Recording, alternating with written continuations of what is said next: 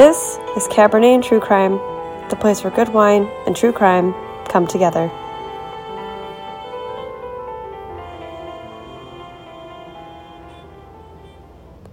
Well, that's just going to have to be good enough.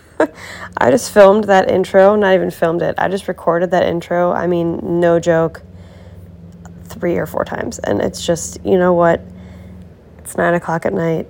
Your girl is just a little bit sleepy, and that's just going to have to be the best it's going to be today. So there we go.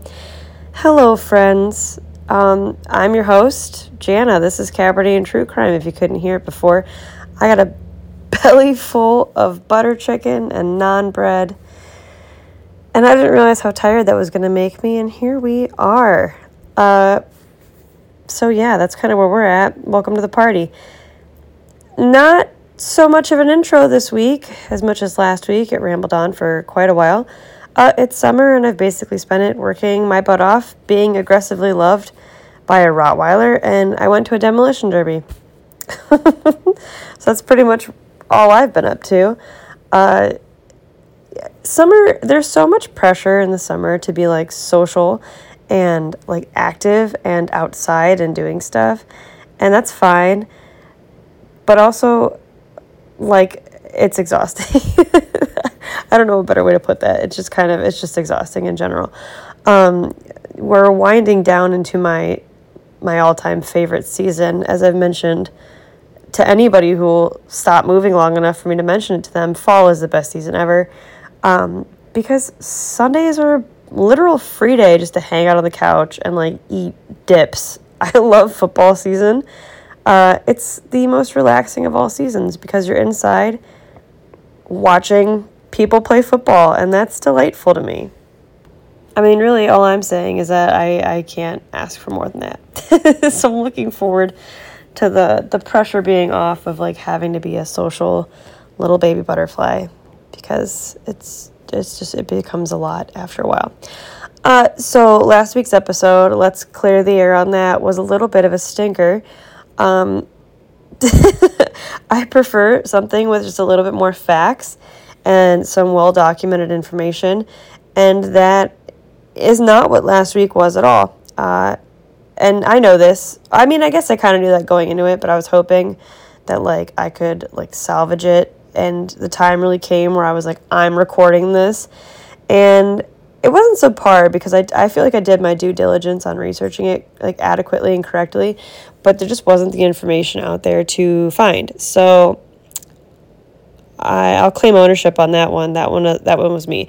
It was a practice though for me, and done is sometimes better than perfect, because sometimes I can be quite the perfectionist and I'll never get anything done because I will just sit and tinker with something forever.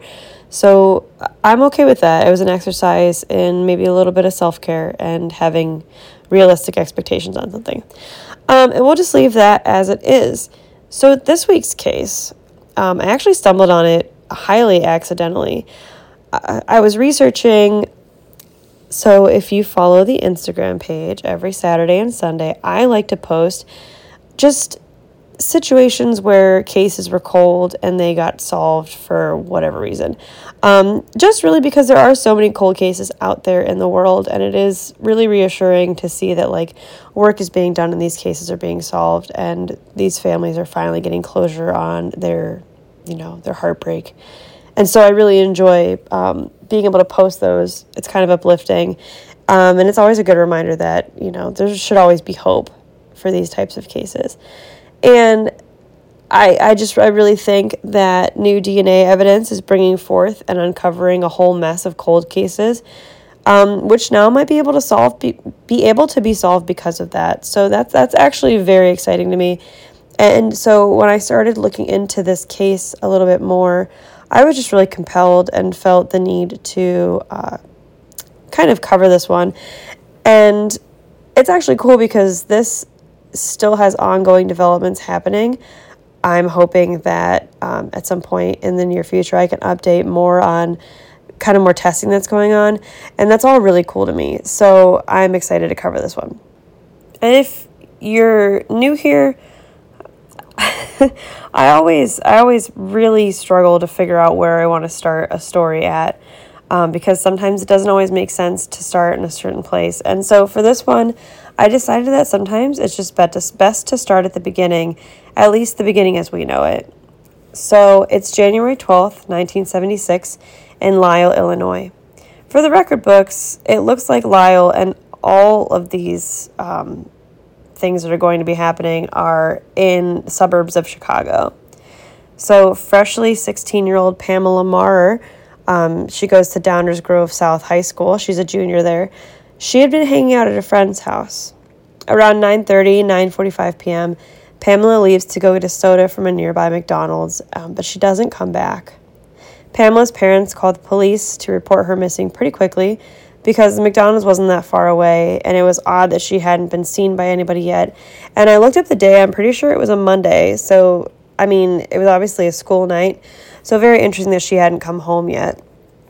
The following morning, someone was walking along the street near Benedictine College, and they spotted a purse which had Pamela Maurer's identification in it. They called the authorities in, and Pamela's lifeless body was found on the other side of the guardrail. She had been sexually assaulted and strangled to death, most likely with a rubber hose that was found nearby. She was found 6 miles away from her home and about a mile away from McDonald's she was last known to be headed to. She was face down but fully dressed. DNA evidence was present and collected from the scene. I read in an article that I almost said girl, but woman, a classmate named Cindy Evans, remembered saying goodbye to Pamela after school on that fateful day. She said that walking around alone wasn't unusual. You didn't have to worry about that kind of thing. But she also stated that Pamela was shy and she would have never gotten into a car willingly with a stranger. And we've heard about that before. And just in general, the 70s were a different time. Latchkey kids. And my husband was born in the 70s, late 70s. But, you know, you came home when your mom whistled for you to come home, or you had to be home by the time dinner was ready or when the streetlights came on. It wasn't, parents were not helicoptering in the way they do now. And I mean, you didn't have cell phones, so you really couldn't eyeball your kid that well, which was, I mean, fine, except for situations like this. So even though there was a good amount of evidence in Pamela Maurer's case, the case still goes cold. On June 23rd, 1980, 25-year-old Deborah Colliander is abducted from a parking lot in a shopping center in Aurora, Illinois.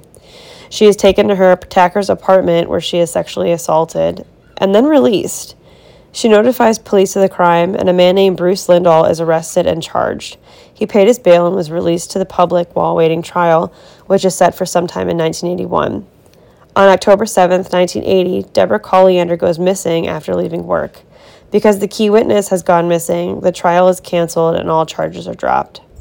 Which, I mean, okay, like, doesn't that seem just the slightest bit suspicious? I understand that the possibility of maybe a key witness might get cold feet about going on trial, or, you know, might back down or decide they don't want to press charges anymore, and I think that's all just a completely different situation. But you've got someone who obviously had something wrong happen to her, who wants to go to trial against the person who did these things to her, and then she suddenly goes missing. Because if she went missing from work, I'm assuming there was a missing persons report put together for that. So I'm just curious how much they really investigated into this, or was Bruce Lindahl ever questioned about it, because he was the person she was going to trial against and he was out on bail. I don't know that information, but I am just curious as to what did that situation look like. So they just moved on from that. I mean, nobody ever said anything. Nobody ever did anything. We kind of just skipped past that altogether. So on April 4th, 1981, 18-year-old Charles Huber Jr. was out and about shopping in Naperville, once again, another suburb of Chicago. So this is all happening near and around Chicago. And Charles runs into a guy. He actually went by Chuck. So Chuck runs into a guy who is, of course, Bruce. If you have not figured out, he's kind of the villain of the, well, he's the villain in real life, but he's the villain of the story as well. I don't know what just happened there. I went on an entire rant, and it is all gone now. Anywho, he's the villain. I don't think I needed to tell you that, but Chuck runs into Bruce, who is our villain, And if you haven't noticed the trend here, you're about to. So Bruce and Chuck bowl together for a little while, and they become friendly. Bruce suggests that they go back to his girlfriend's house to drink alcohol. Now, mind you, Bruce is 28 at the time, and Chuck is 18. And as I've stated just so many times, that I think it is weird to have a relationship with a teenager in general. I mean, like friendship, right? Once again, I am, which this surprises people for some reason, I am 31 years old, in my 30s now, and my stepdaughter is 18, and aside from her being my stepdaughter and like the few little things we have in common, like being friends with a teenager is kind of weird, I think.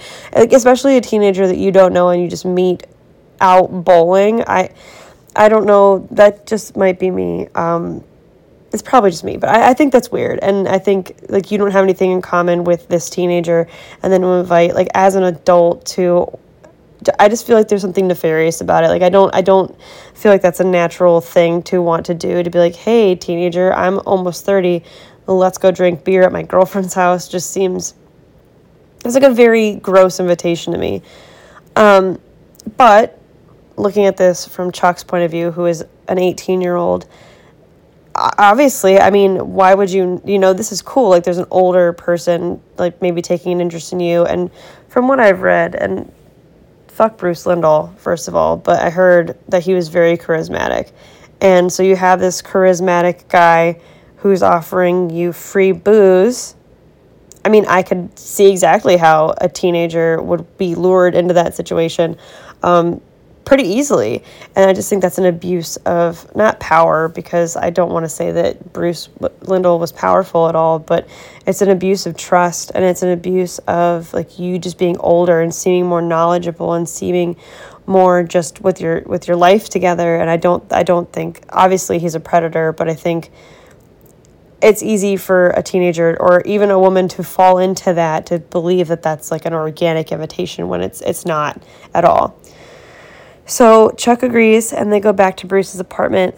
What happens here is completely unknown, but something happens as the evening progresses, leading Bruce to attack Chuck with a kitchen knife, and Bruce Lindahl stabs him 28 times.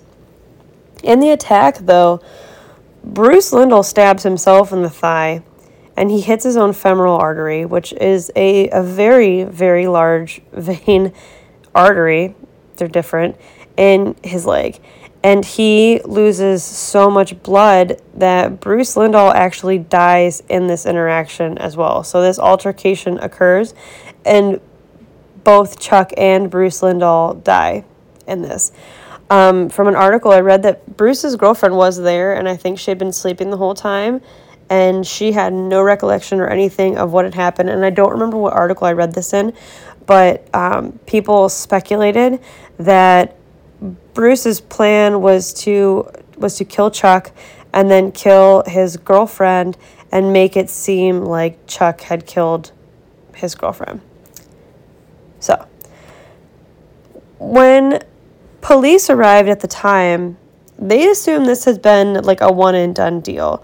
The two men had been fighting or something, and then both had perished in the attack.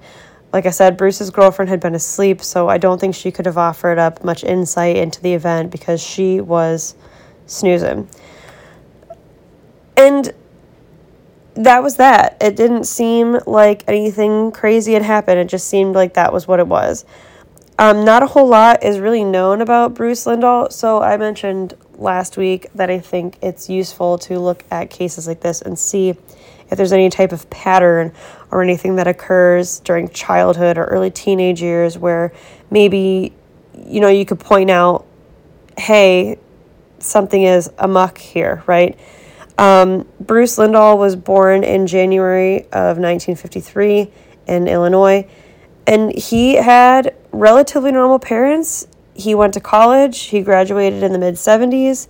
He had a degree in electromechanics. He worked, he had friends, he had colleagues, and like everybody spoke super highly of him, said he was a super charismatic guy, had a great personality. I think I read somewhere that people described him as being magnetic, that he had a personality that people wanted to go to. And to be fair, we also heard that, I'm pretty sure, about people like, I think Ted Bundy was one of those people too, who just really had an air of charisma about them. And that's how he was able to lure so many people into helping him or falling for his tricks, because he was charismatic too. So everybody mentioned that he was super charismatic and really likable, except for the part where he had an incredibly short fuse and would, get aggressive towards others sometimes. And like that's the caveat, right? That's that piece of somebody being super ridiculously charismatic, but also having like a really angry, dark, physically aggressive side. So looking more into Bruce Lindahl, right? Before 1981, April of 1981, he had a relatively clean record. He had been arrested on possession of marijuana in 1976 and had also been arrested for the rape and kidnapping charges in 1980. And he had also, and we're going to get into this, and I don't remember exactly what it was, but he had unrelated charges as well for something else. But he never had a conviction. And so he pretty much looked clean to the books, right? Like, he'd been arrested a couple times, but nothing super crazy. I mean, if it's not going to show up on the record, I don't know. I don't know if you're arrested for something but not convicted with it. I don't necessarily know if that would show up on your record, or after what amount of time it would show up for you. So he seems like a relatively just harmless guy who, up until, his altercation with Chuck and that whole situation happening, I mean, it just seemed, like I said, it seemed like a one-off. It seemed like a one-off situation.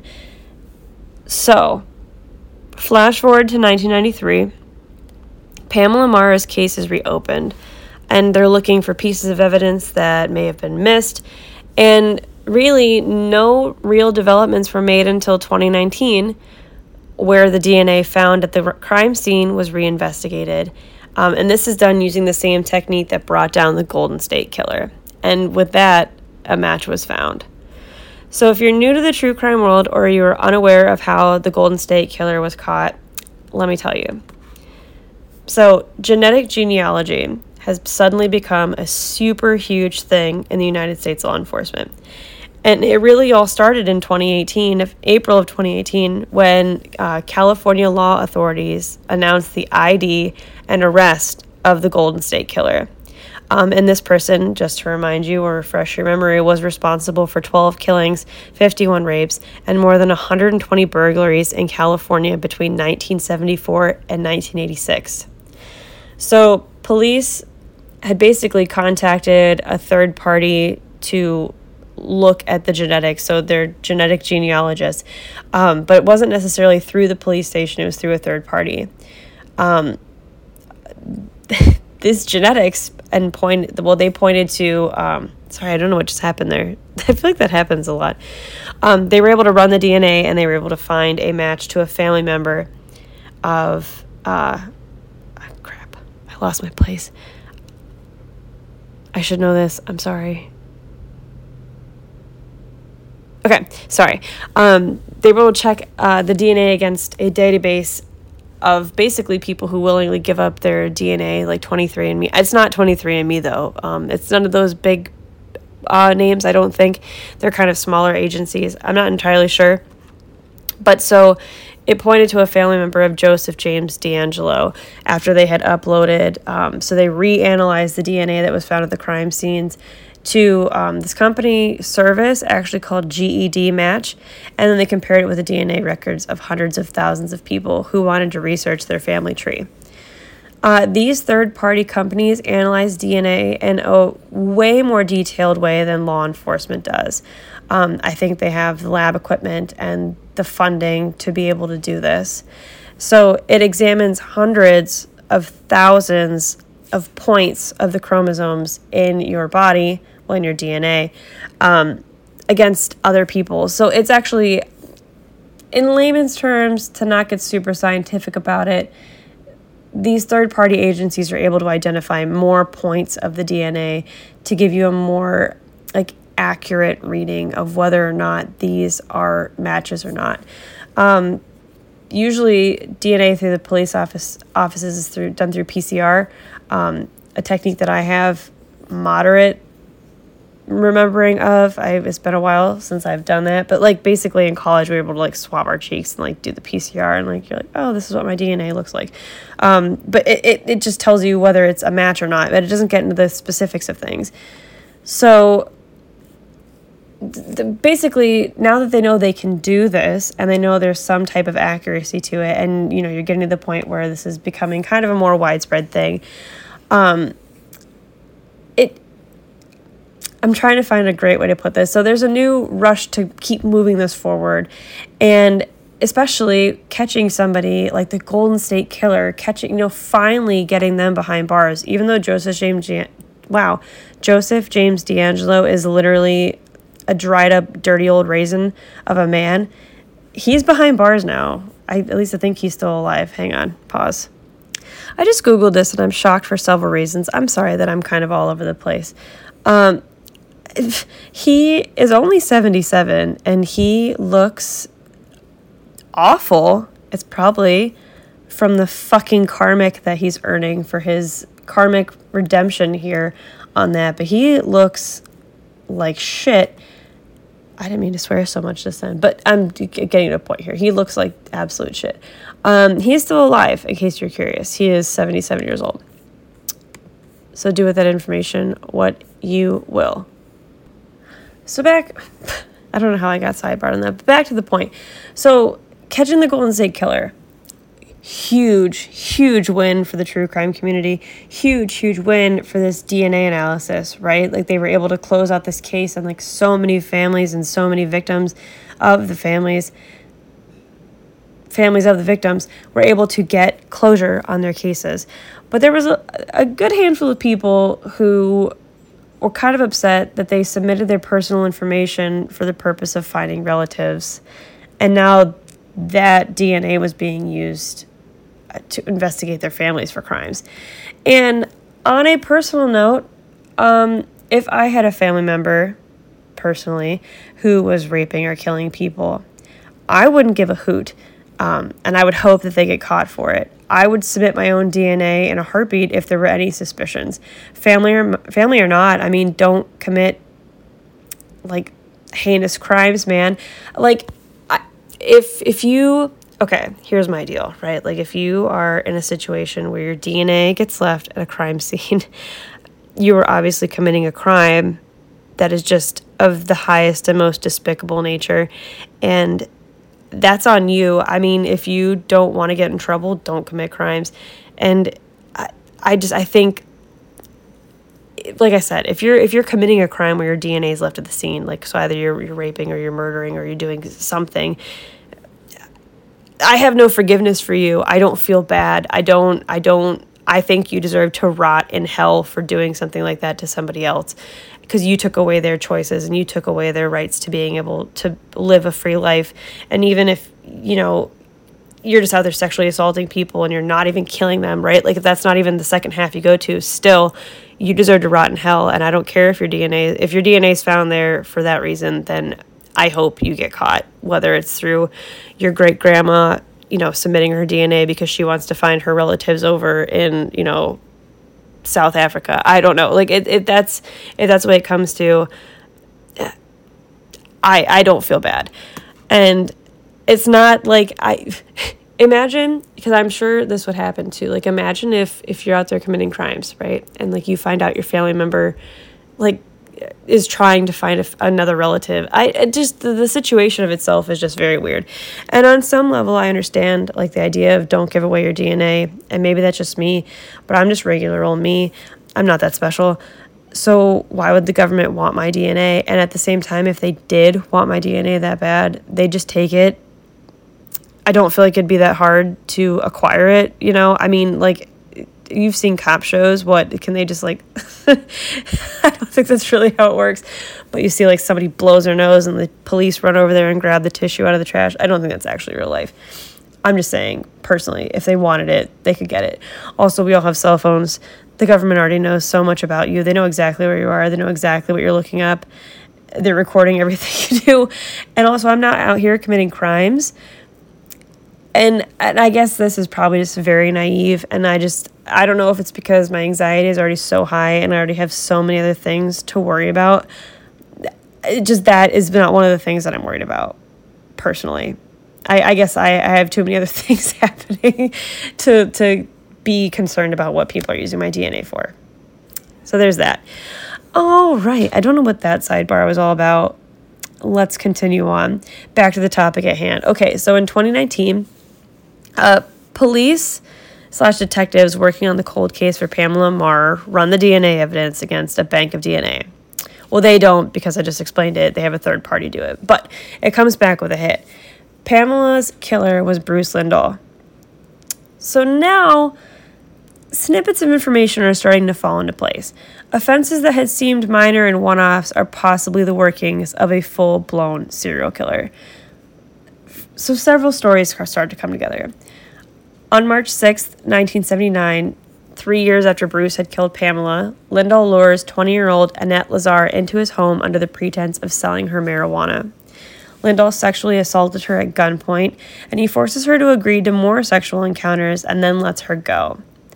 Of course, Annette contacts the police to report the crime, but A, she had a history of drug use, and B, the house that Bruce had been living in was owned by a police officer and friend of Bruce named Dave Torres.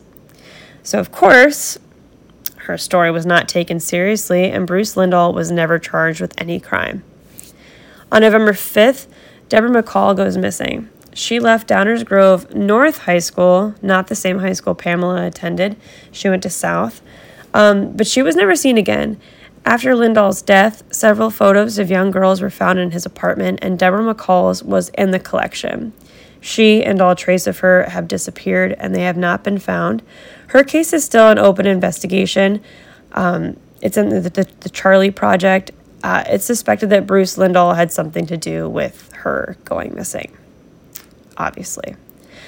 On December 22nd, Bruce attacked a woman in Aurora after she refused to have sex with him for money. It was a moderately public affair, so he fled the scene before he caused a scene. And the woman, of course, called police and reported the crime, but Lindahl wasn't in the lineup they put together for her, so he was never identified at that time. And at some point, though it's not exactly known when, so the story actually came from an article where a Chicago detective, Chris Loudon, recalls snippets of evidence they attributed to Bruce Lindahl over the years. Apparently, Bruce had been driving down the road and got pulled over by the police. There was a woman in Bruce's car who was unconscious and had a pretty bad head wound. Police had asked, "What are you doing with her?" And Bruce lied and said that he was taking her to the hospital, but he was going in the wrong direction. And thank you to, there's no name for this police officer, but thank you to this police officer because he sensed something was wrong and said absolutely not and called an ambulance for the girl. And she was promptly taken from Bruce Lindahl's company and taken to the hospital. Once there, she was examined and it was found that she'd been sexually assaulted. The woman didn't remember what had happened, but she thought it was possible that something was slipped in her drink, and no charges were filed. As I mentioned previously, on June 23rd, Deborah Colliander is kidnapped and sexually assaulted by Bruce Lindahl. She presses charges but goes missing on October 7th before the trial can take place. Her body was actually found in 1982, and after the announcement was made public, a man who I've read in some articles it was just a random person, and in some other articles it was his friend, but this man contacted the police stating that Bruce Lindahl had offered him $2,000, a handgun, whiskey, and pills to, quote, get rid of her. Deborah Colliander's murder is directly attributed to Bruce Lindahl because obviously he had a motive to kill her. On January 28th, 1981, Lindahl was convicted for tapping and recording people's phones to extort them. In the process of his arrest, Lindahl attacked a police officer, and he was charged with resisting arrest, illegal possession of weapons, and assault. He was released on bail and was free during the investigation, which, as we know, less than 2 months later, Bruce Lindahl would perish, taking the life of his final victim, Chuck. So at this point, the progression, as you can see, we see this in a lot of cases of, serial killers where the pace starts to pick up, everything, the ante starts to ramp up. So I think him going from this situation to, from like all he was doing was, all he was doing, but he was tapping and recording people's phone calls, right? Obviously that's fucked up, but it's certainly not a violent crime. The fact that he turns violent and goes towards the path of attacking a police officer, thinking like that was going to go over well, I think just really, in my opinion, kind of shows how unhinged he was. And then, less than 2 months later to turn around and do, what he did is just, I don't know. I wish, I understand that hindsight is 20/20, right? I wish he hadn't been able to make his bail and was in prison. I wish any of these times, he wasn't able to cause the crimes that he committed, just because, I don't know, the legal justice system is such a beautiful thing and also such a terrible thing at the same time. And it depends on what side you're on, and it depends on what you know, because obviously we know how this plays out. And obviously we know, because he's able to post bail, like what happens next. But there's no way to know that in the moment. And obviously it's his legal right to, pay bail and get out. So, I don't know. There's the scale of the justice system. That's really what it boils down to. So Bruce Lindahl, it's widely unknown how many people lost their lives at the hand of this fucking psychopath. And as of right now, he is suspected to be responsible for 12 murders and 9 sexual assaults that happened in the Chicago suburbs from 1974 to 1981. In that time frame, though, 70 girls and women were killed. And it's a wonder of how many of those Bruce is responsible for. Pamela Marr's case was cold for 44 years before the breakthrough of familial DNA screening. Cold cases are being closed and solved all the time now from new breakthroughs in science and technology, and who's to say we won't be able to close more?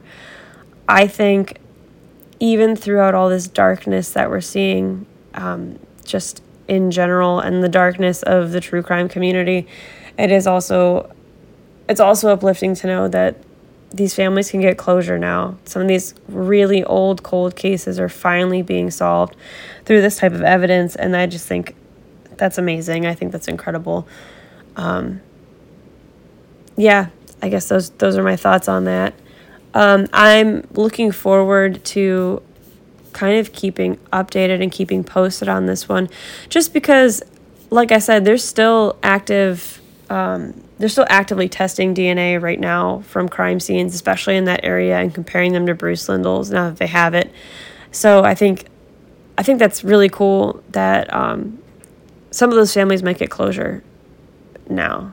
I just think that's a neat scientific development. Science is just so cool, and I'm happy for it. I'm thankful that, there's people out there who are still doing their due diligence to try and give families closure, just because, and I guess this is a little last minute rant, but like I know, and I've done a podcast and I've done a YouTube about it, but just the daunting level of cold cases there are out there, it's just growing exponentially, and it seems really hopeless. It seems super hopeless, because there are so many new crimes being committed every day. And if you've ever seen The First 48, statistically, if you don't pretty much know who did it right away, or have a good idea of who did the crime pretty much immediately, the odds of the case going cold are so high. They're so high. And even in today's world, where we have cell phones and CCTV and security cameras and Ring doorbells, cases are still going cold at an alarming rate. And I think it's really cool to see the scientific community and, just advancements that we have maybe be able to combat that growth and possibly slow it down. I don't know. Those are just my thoughts. I'm optimistic about it. Just in general, I really hope that, and with that too, other sidebar, with the true crime community, there has been an influx of, I think, tips coming forth from the true crime community. I saw the other day an article that like a cold case had new leads and was reopened up based off of evidence, or like a, not necessarily evidence, but a couple of pieces of things that a true crime podcaster actually put together, and now they're reopening the case for it. And I just think that is so cool. I said last week, I think the true crime community can be really icky, and I think there are really icky people out there who are gross. I don't know how to word it. They're just people who, fantasize and fetishize about serial killers. And I think those are the type of people who really make this community look bad. And I mean, are we all victims of it, or, are we all guilty of it? Yeah, I think so. I mean, nobody's perfect, but at the same time, I think there are people out there who are really doing their best to try to, help other people. And I think that's when it's not icky, is when you're doing it for the right reasons and you're doing it for the right purpose. And I guess that's kind of where I stand on that. So that was this week's episode, episode 55. See, I told you we're cruising right along. I think, I think this one's interesting, and I hope to keep updating on it, and I hope you guys liked it. I'm already starting to research next week's episode. See, we're back in this. I love it for us. So with that all being said, friends, I'm going to go to bed. Your girl's got to work in the morning. So I'll see you all next week, and I hope you all have the best time.